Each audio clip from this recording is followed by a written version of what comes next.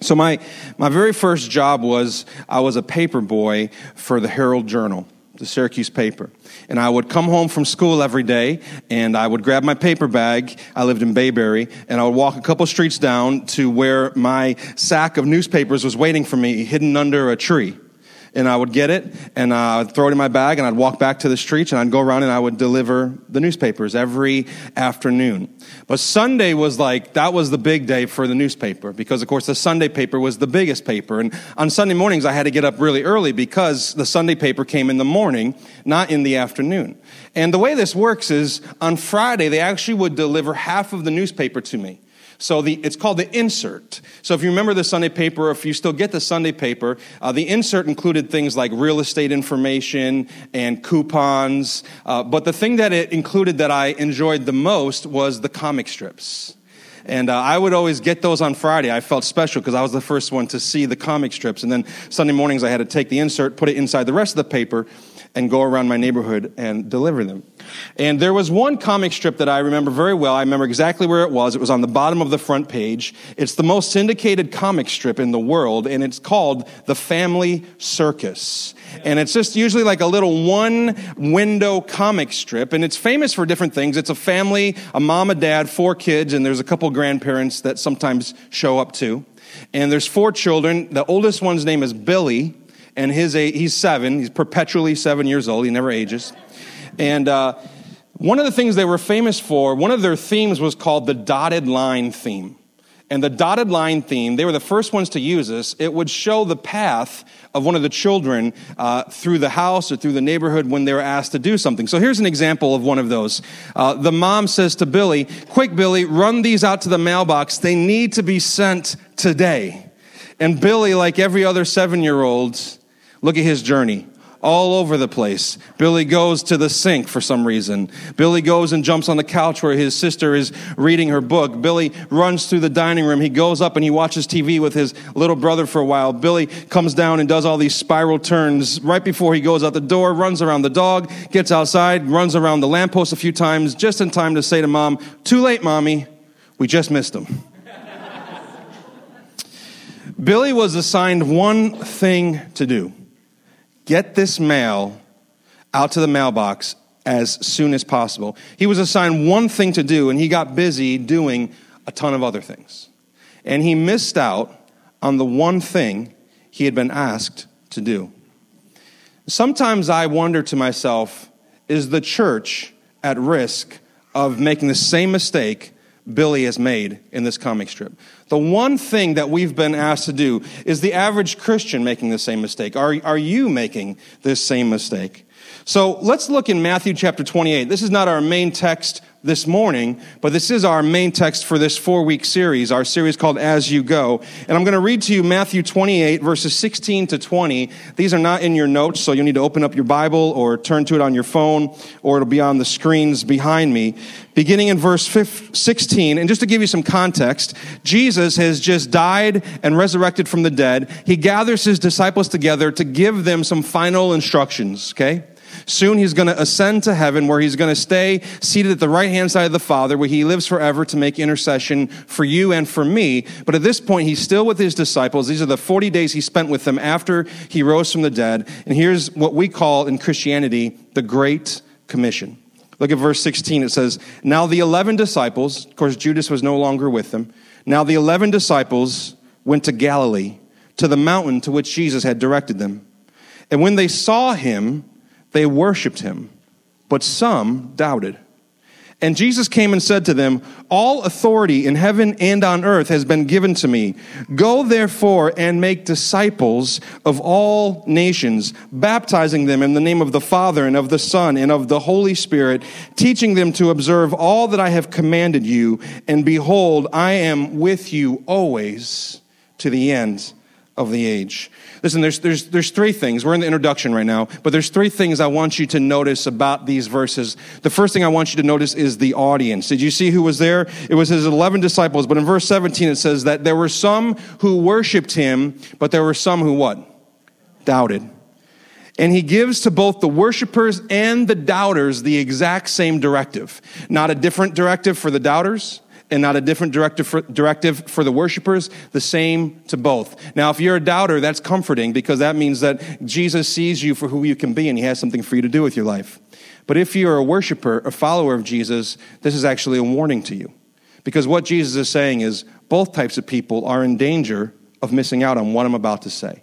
He says to the worshiper and he says to the doubter. The second thing I want you to notice is the claim he makes in verse 18. He says, all authority in heaven on earth has been given to me. What Jesus is saying here is that my work is sufficient. It's complete. The good news of the gospel that I have defeated sin, hell, death, and the enemy. I've done that. I've had victory over those things. And now the authority all belongs to me. All of it, in heaven and on earth. And now God is bringing heaven and earth together to unite all things in Christ. So Jesus makes this tremendous claim, all authority. And now we're probably wondering, okay, so if Jesus has all the authority, surely now he's going to send us out to do something amazing. Like to tread on serpents and to walk on water and to all the things that he did. And in other places, he says that we will do some of those things. But look in this context, what he says next, his command. Therefore, because all authority has been given to me, because I have all authority over heaven and earth, in light of that, therefore, go and make disciples of all nations. I want you to notice the third thing here is the command. Now, it looks like there's two commands there, but if you study the Greek, it's not two commands. It's one command. He's given us one thing to do. Just like the mom gave Billy one thing to do, Jesus gave his disciples, his followers, one thing to do. And it's the one thing that you and I are called to do also. And it's the word make.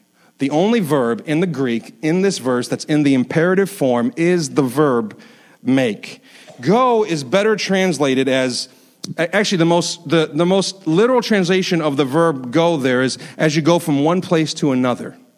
So as you're going from church to home, make disciples. As you're going from work to home, make disciples. As you're going from your home to the gym, as you're going to the coffee house, as you're going to Target, as you're going to Wegmans, in your going, or, and here's where we get the name of our series, as you go, make disciples. Pastor, author J.D. Greear wrote this, Christ did not come to make Christians. He did not ask us to make converts. He came and he asked us to make disciples. Discipleship is not one of the church's various ministries. Let me say that again. Discipleship is not one of our ministries as the church. It is not something that the paid staff does. Discipleship is who we at the church are. It's our very core. Another way of saying this is discipleship is our mission. It's why we're still here, to make disciples. And at Trinity, we have a mission statement, and hopefully you've heard this a little bit now, and hopefully you're beginning to memorize this, but our mission statement at Trinity is this: we're making disciples for the glory of our God and for the good of our community. That's why this church exists.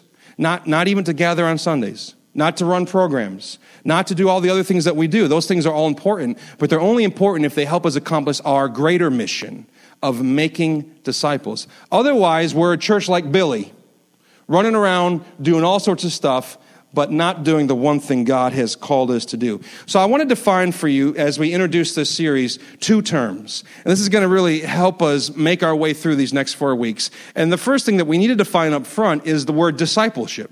What is discipleship?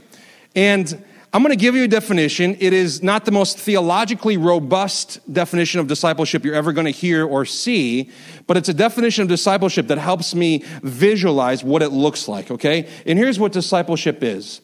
Discipleship is moving from unbelief to belief in the gospel in every area of your life, changing what you love and how you live. Let me say it again. Discipleship is moving from unbelief to belief in the gospel in every area of your life, changing what you love and how you live. Now, Some quick things I need you to notice in this definition. The first key word here is moving. Discipleship is movement. It's not stagnant. If you're stagnant, you're not a disciple. Discipleship is movement, and it's progress, and it's a process. Discipleship is not an event. It's not a one-time raise my hand and pray a prayer and commit my life to Jesus. That's not discipleship. Discipleship is moving. It's ongoing. It's a process. Second thing is that it's moving from unbelief to belief. Discipleship is not first and foremost changing in behavior. It's first and foremost changing in what I believe about God, what I believe about Jesus, what I believe about this world. And so it's not behavior modification, it's heart transformation, it's belief, and it starts in the heart. Third thing here is it's moving from unbelief to belief in what? In myself? No, in the gospel. In the gospel. The most central thing to this church and to all of Christianity is the gospel, which is the good news that God is restoring creation and rescuing humanity in and through the person and work of Jesus Christ. That's the good news of the gospel. And I just want to pause and say, there's all sorts of counterfeit gospels out there right now being preached. It's important for us to understand the true gospel, which focuses on Jesus' work. Here's the next thing in the definition worth noticing. In every area of your life, there's not a single arena of your life, whether it's your work, whether it's your play, your recreation, your relationships, the gospel wants to inform and intrude and invade and change every area of your life, which brings us to the next word, change. Discipleship, the real measurable change is always the result. Someone can't say, I'm a disciple if there's no change in their life, if there's no growth. If there's no maturing, you might be showing up at church, you might be going through the routine, but where's the change? And then the last thing we have to notice in this definition is this. It changes what we love and then how we live. And it has to be in that order. First, your heart has to be changed so that then your life can be changed. If you try to change your life before your heart's changed, you'll be the most exhausted, miserable, joyless, religious person in the world. Because here's what the gospel does. It doesn't just give us a new list of commands. It gives us a new heart. And so Jesus doesn't just say, go do these things. Here's what else he does. He gives you the very desires to do those things. You and I don't naturally possess those desires. And that's why salvation is a supernatural miracle, the regeneration of the heart. Okay, so that's discipleship. Now let's define one more thing. How do we help our friends do this? How do we make disciples? And I want to give you a very simple, again, not the most theologically thorough definition, but I think this will help us in this series. How do we make disciples? It's very simple. Ready? Two things. Number one, live a life worth sharing. Number two, share it generously and intentionally. Okay? That's it. That's making disciples. Live a life worth sharing and then share it generously and intentionally. And here's the question we're going to answer this morning as we look at Luke chapter 5.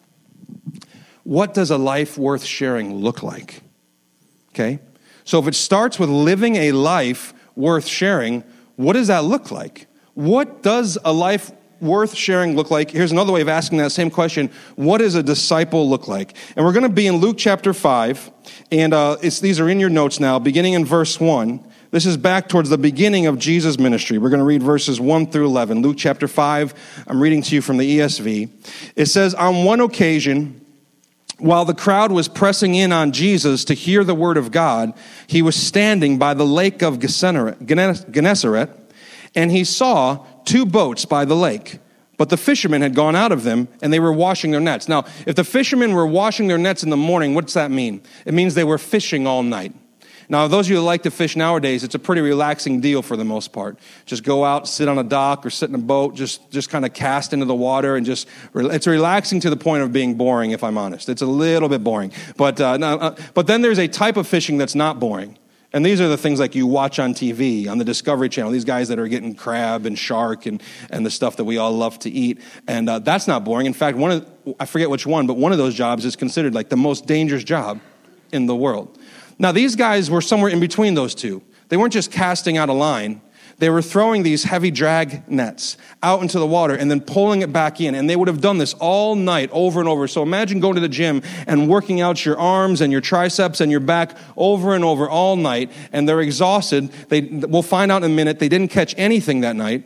Now they come back. They beach their ships on the shore. They go to get some breakfast, and they have to clean their nets so they can put them back in the boat so they can go out fishing the next night. Verse 3, getting into one of the boats, which was Simon's, who we'll learn was Peter, Jesus asked Peter to put his boat out a little from the land, and he sat down and he taught the people from the boat. So what was happening is the crowd was pressing in on Jesus, so he went out on the boat because his voice would carry better over the waters. And when he had finished speaking, he said to Simon, put out into the deep and let down your nets for a catch. He says, Simon, let's go fishing. Come on, let's go out. And Simon's thinking, I'm exhausted. I haven't slept. Every good fisherman knows this is not the right time to go catch fish. Who is this guy? So Simon says to him in verse 5, Master, we toiled all night and took nothing. But at your word, I will let down the nets. What faith. And when they had done this, they enclosed a large number of fish, and their nets were breaking. They caught so many fish that their nets couldn't hold it. They signaled to their partners in the other boat, come out and help them. And they came and they filled both the boats so that they began to sink. So many fish that they're beginning to sink. There's a lot of sushi. But when Simon Peter saw it, he fell down at Jesus' feet saying, depart from me, for I am a sinful man, O Lord.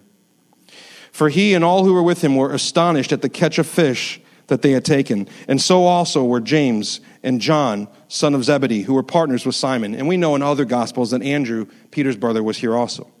And Jesus said to Simon, do not be afraid. From now on, you will be catching men. And when they brought their boats to land, they left everything and followed him. They left everything and followed him. Okay, 3 things, we'll be quick. 3 things that are true of disciples.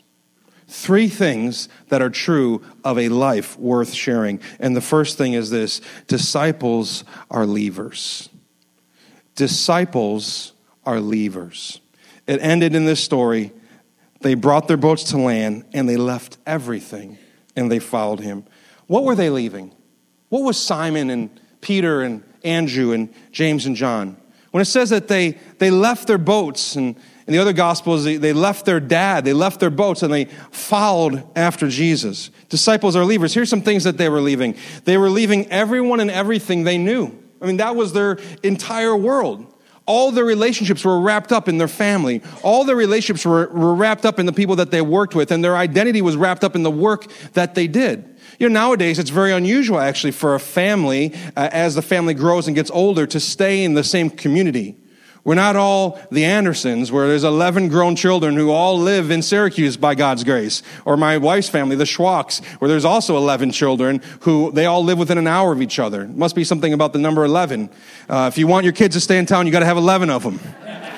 How many people want to receive that word? More normal is, as your kids grow older, they get jobs around the country and sometimes around the world. And you got to travel to see them. And, of course, that's, you know, as a parent, I have 3 girls under the age of 10. And so maybe we need to have 8 more so they don't go anywhere. I'm just kidding, Aaron. We won't do that. But I don't want them to go. But they do, right? So nowadays, it's not unusual for children to grow up and move far away. It just isn't. It's becoming increasingly normal. But not in this time. Not normal at all. When children grew up, they stayed. They didn't move away. They literally would build their living quarters onto the existing house of their parents. I mean, now there's another nightmare for some of you, but that is how it worked back then. So when Peter and Andrew and James and John say, we're going to leave this and we're going to go wherever Jesus goes, they were leaving their family, their relationships. They were leaving everything that was familiar and comfortable. They were leaving, but disciples are leavers. We leave behind things. Here's another thing they were leaving. They only knew how to do one thing. I mean, they only knew how to do one thing. In this society, in this world, you did what your dad did. You apprenticed under your dad. So if your dad fished, you fished. And it's all you knew. You didn't go to the local community college and try to learn something different. You didn't go apprentice under somebody else. You stayed right in your family. And so these 4 men, I mean, literally the only life skill they had, and we see this later in Acts when they're like, these are unlearned fishermen. Like, these guys don't have any education. The only real skill they had was fishing. And so when they left their nets and when they left their boats, it was a symbolic walking away from their source of security, their source of financial support, their source of strength, because it was the one thing that they were good at. They left it behind. And then the other thing they were leaving was their life mission. because their life mission was pretty clear. It was pretty simple. Every night, go out and catch fish. But Jesus kind of does a little play on words here, doesn't he, with Peter? He knows Peter's life mission is catch fish, so he says to him, don't be afraid. From now on, you'll catch men. Now, why did he have to say, don't be afraid? Don't be afraid, because leaving stuff is scary, isn't it? Leaving stuff is difficult. Leaving behind, now let's pause and look at our own lives. What have you left to follow Jesus?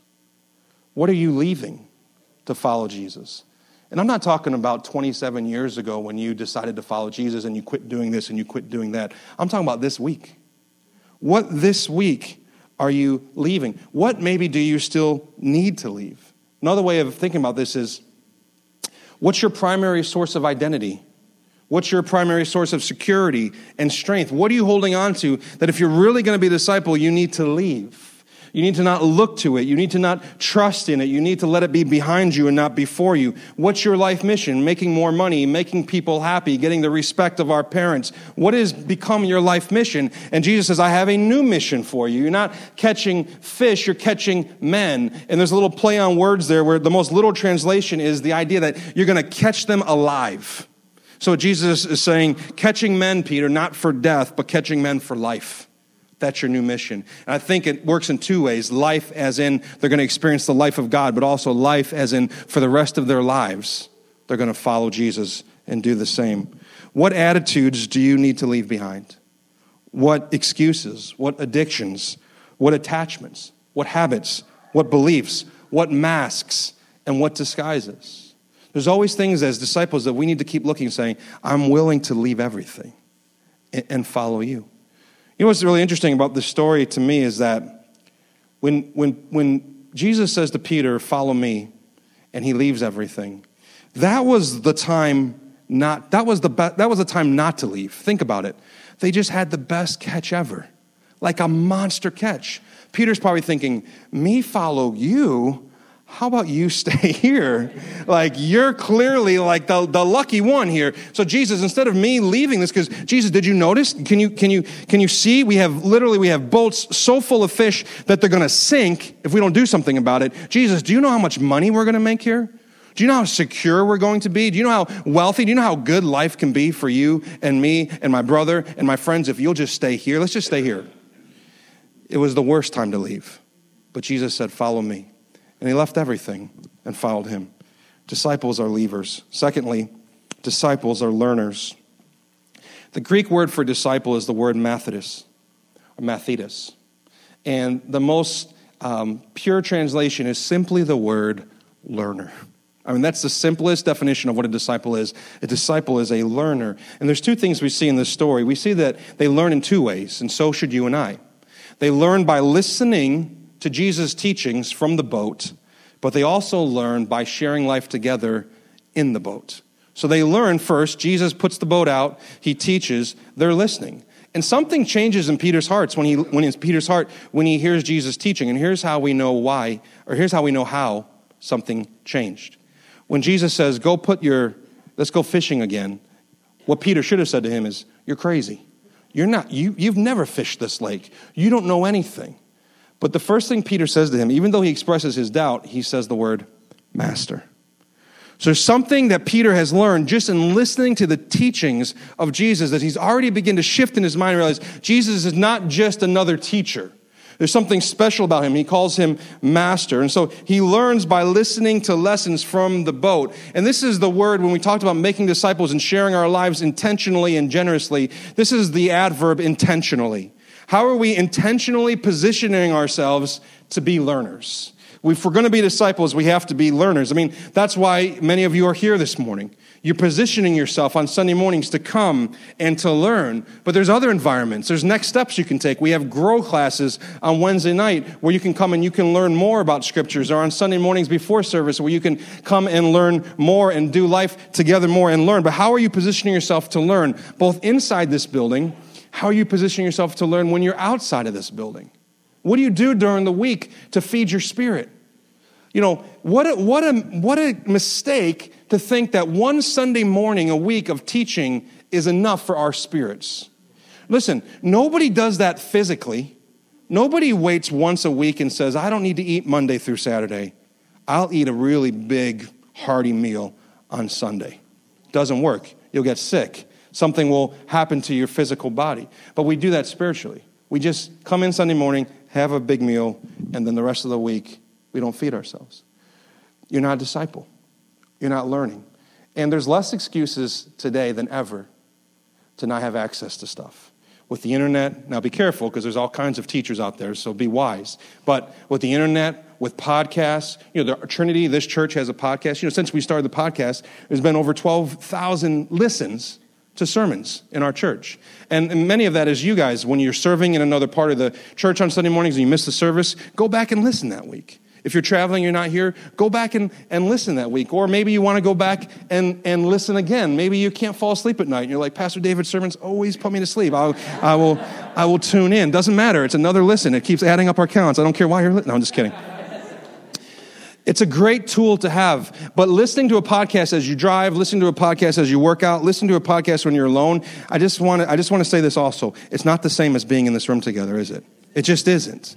It's a disembodied form of Christianity. And it's okay in seasons, it's okay in times, as it meets needs, it's great. I listen to podcasts all week long. I think it's important. But it's also important that we position ourselves with regularity to learn, not just from who has the microphone, but to learn from each other. There's something about the way we all respond to the teaching that strengthens us. So position ourselves, be faithful, be present. When you're here, lean in, pay attention, put your phone on silent, and just ask God for the next 30 minutes, what do you have for me? Take it home with you, listen to it on podcasts, take notes, and then teach it to others. And we're going to help you with this morning, by the way. Pastor Bill Kirk, who's the assistant superintendent for the Assemblies of God and a part of our church, he's traveling this weekend, speaking and teaching in Staten Island. But he wrote this one-year devotional. It's 366 days. He even thought of the leap year.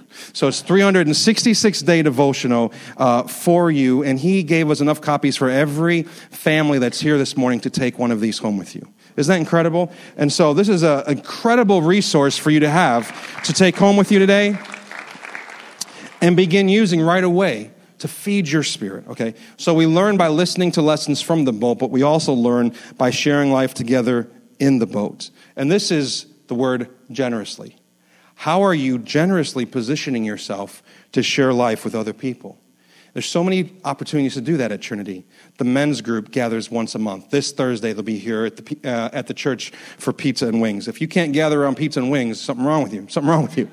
The women are having something later this month, tea and testimony night. All this information is always on the website and on the bulletin. Sunshine Seniors are having a dinner and talent show the first Friday night in October. We're starting up dinner parties in November and December. So there's lots of opportunities that we're trying to facilitate for you to do life together. But what about on your own, in your own home? Who are you inviting into your home? One of the qualifications of a deacon, according to Paul, is somebody who is hospitable in their home. Someone who opens up the doors to their home. Maybe there's different reasons why that's not practical for you. That's fine. Meet somewhere. Go to Starbucks. Go to Panera. But do life together. It's in sharing life together that we grow and we disciple one another. Discipleship doesn't simply happen in classrooms and sitting shoulder to shoulder in rows. That's one way it happens, but it's not the only way it happens. And next week we're going to talk about the different environments in which it happens. But one of the most important environments discipleship happens is just when you're breaking bread together, when you're painting together, when you're working on a project together. Okay, so disciples are leavers, they're learners, and last this morning, disciples are lovers. In verse 8, when Simon Peter sees this whole thing go down, he falls at Jesus' knees and he says, "Depart from me, for I am a sinful man." Now, here's what we learn. Loving Jesus starts with an awareness of our own sinfulness. Let me say that again. Loving Jesus, truly loving and appreciating who he is and what he's done, it starts with an awareness of our own sinfulness. In other words, it's the bad news first. If we don't understand the bad news, the depravity of our hearts, our propensity to sin, our tendency to wander, the fact that we love things more than him, the fact that we're not leavers, we're clingers, we hold on to stuff, the fact that we're not learners, we're stagnant, the fact that we're not lovers of God, we're lovers of self. Until we really understand our own lostness, the depth of our lostness, we really won't understand and see and appreciate and love Jesus for who he is. And if you're in church all the time, your greatest spiritual danger probably is not doing the wrong things or being a bad person. Your greatest spiritual danger is believing in your own goodness. That's your greatest spiritual danger. Trying to rest in your own righteousness apart from Christ. Romans makes it clear there's a righteousness that comes from Jesus apart from the law. We can't manufacture it. Let's be honest, many of us try all day long. You try to manage your sin and manufacture your own righteousness. Manage your badness and manufacture your goodness. And tell me how it goes. And tell me how it works out. And how you feel. I'll tell you how you'll feel. On days when you think you're doing well, you'll be spiritually proud of yourself. And on days when you're not doing well, you'll feel shame. You'll never approach the Father. You won't open up the Scriptures. You won't read your Bible because there's too much shame to even look to the Scriptures.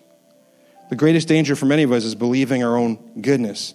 And here's what we learn about disciples. They're leavers, yes.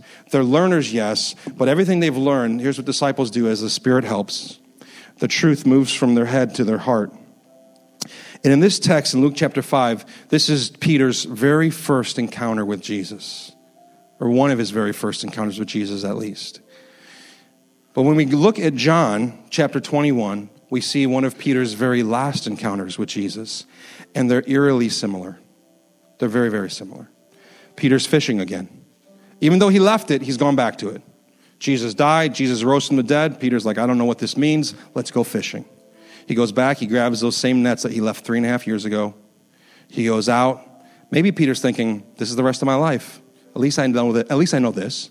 At least I'm good at this. This is my plan B. The whole thing with Jesus didn't work out the way I thought it would, but I still got this. We all have that tendency at times in our lives to go back to things, to turn back to things. And Peter's out there again. He's fishing, and Jesus walks on the shore again and says, hey, did you guys catch anything? It's like deja vu. Nope, nothing. Throw your nets on the right side. They throw their nets on the right side. They can't even get the fish into the boat. It was so much that they couldn't haul it in because of the quantity of fish. And then John says, it's Jesus. Peter, hearing that it was Jesus, jumps into the water. How can this not be deja vu for Peter? Again, throwing his nets out at Jesus' command, only to find more fish.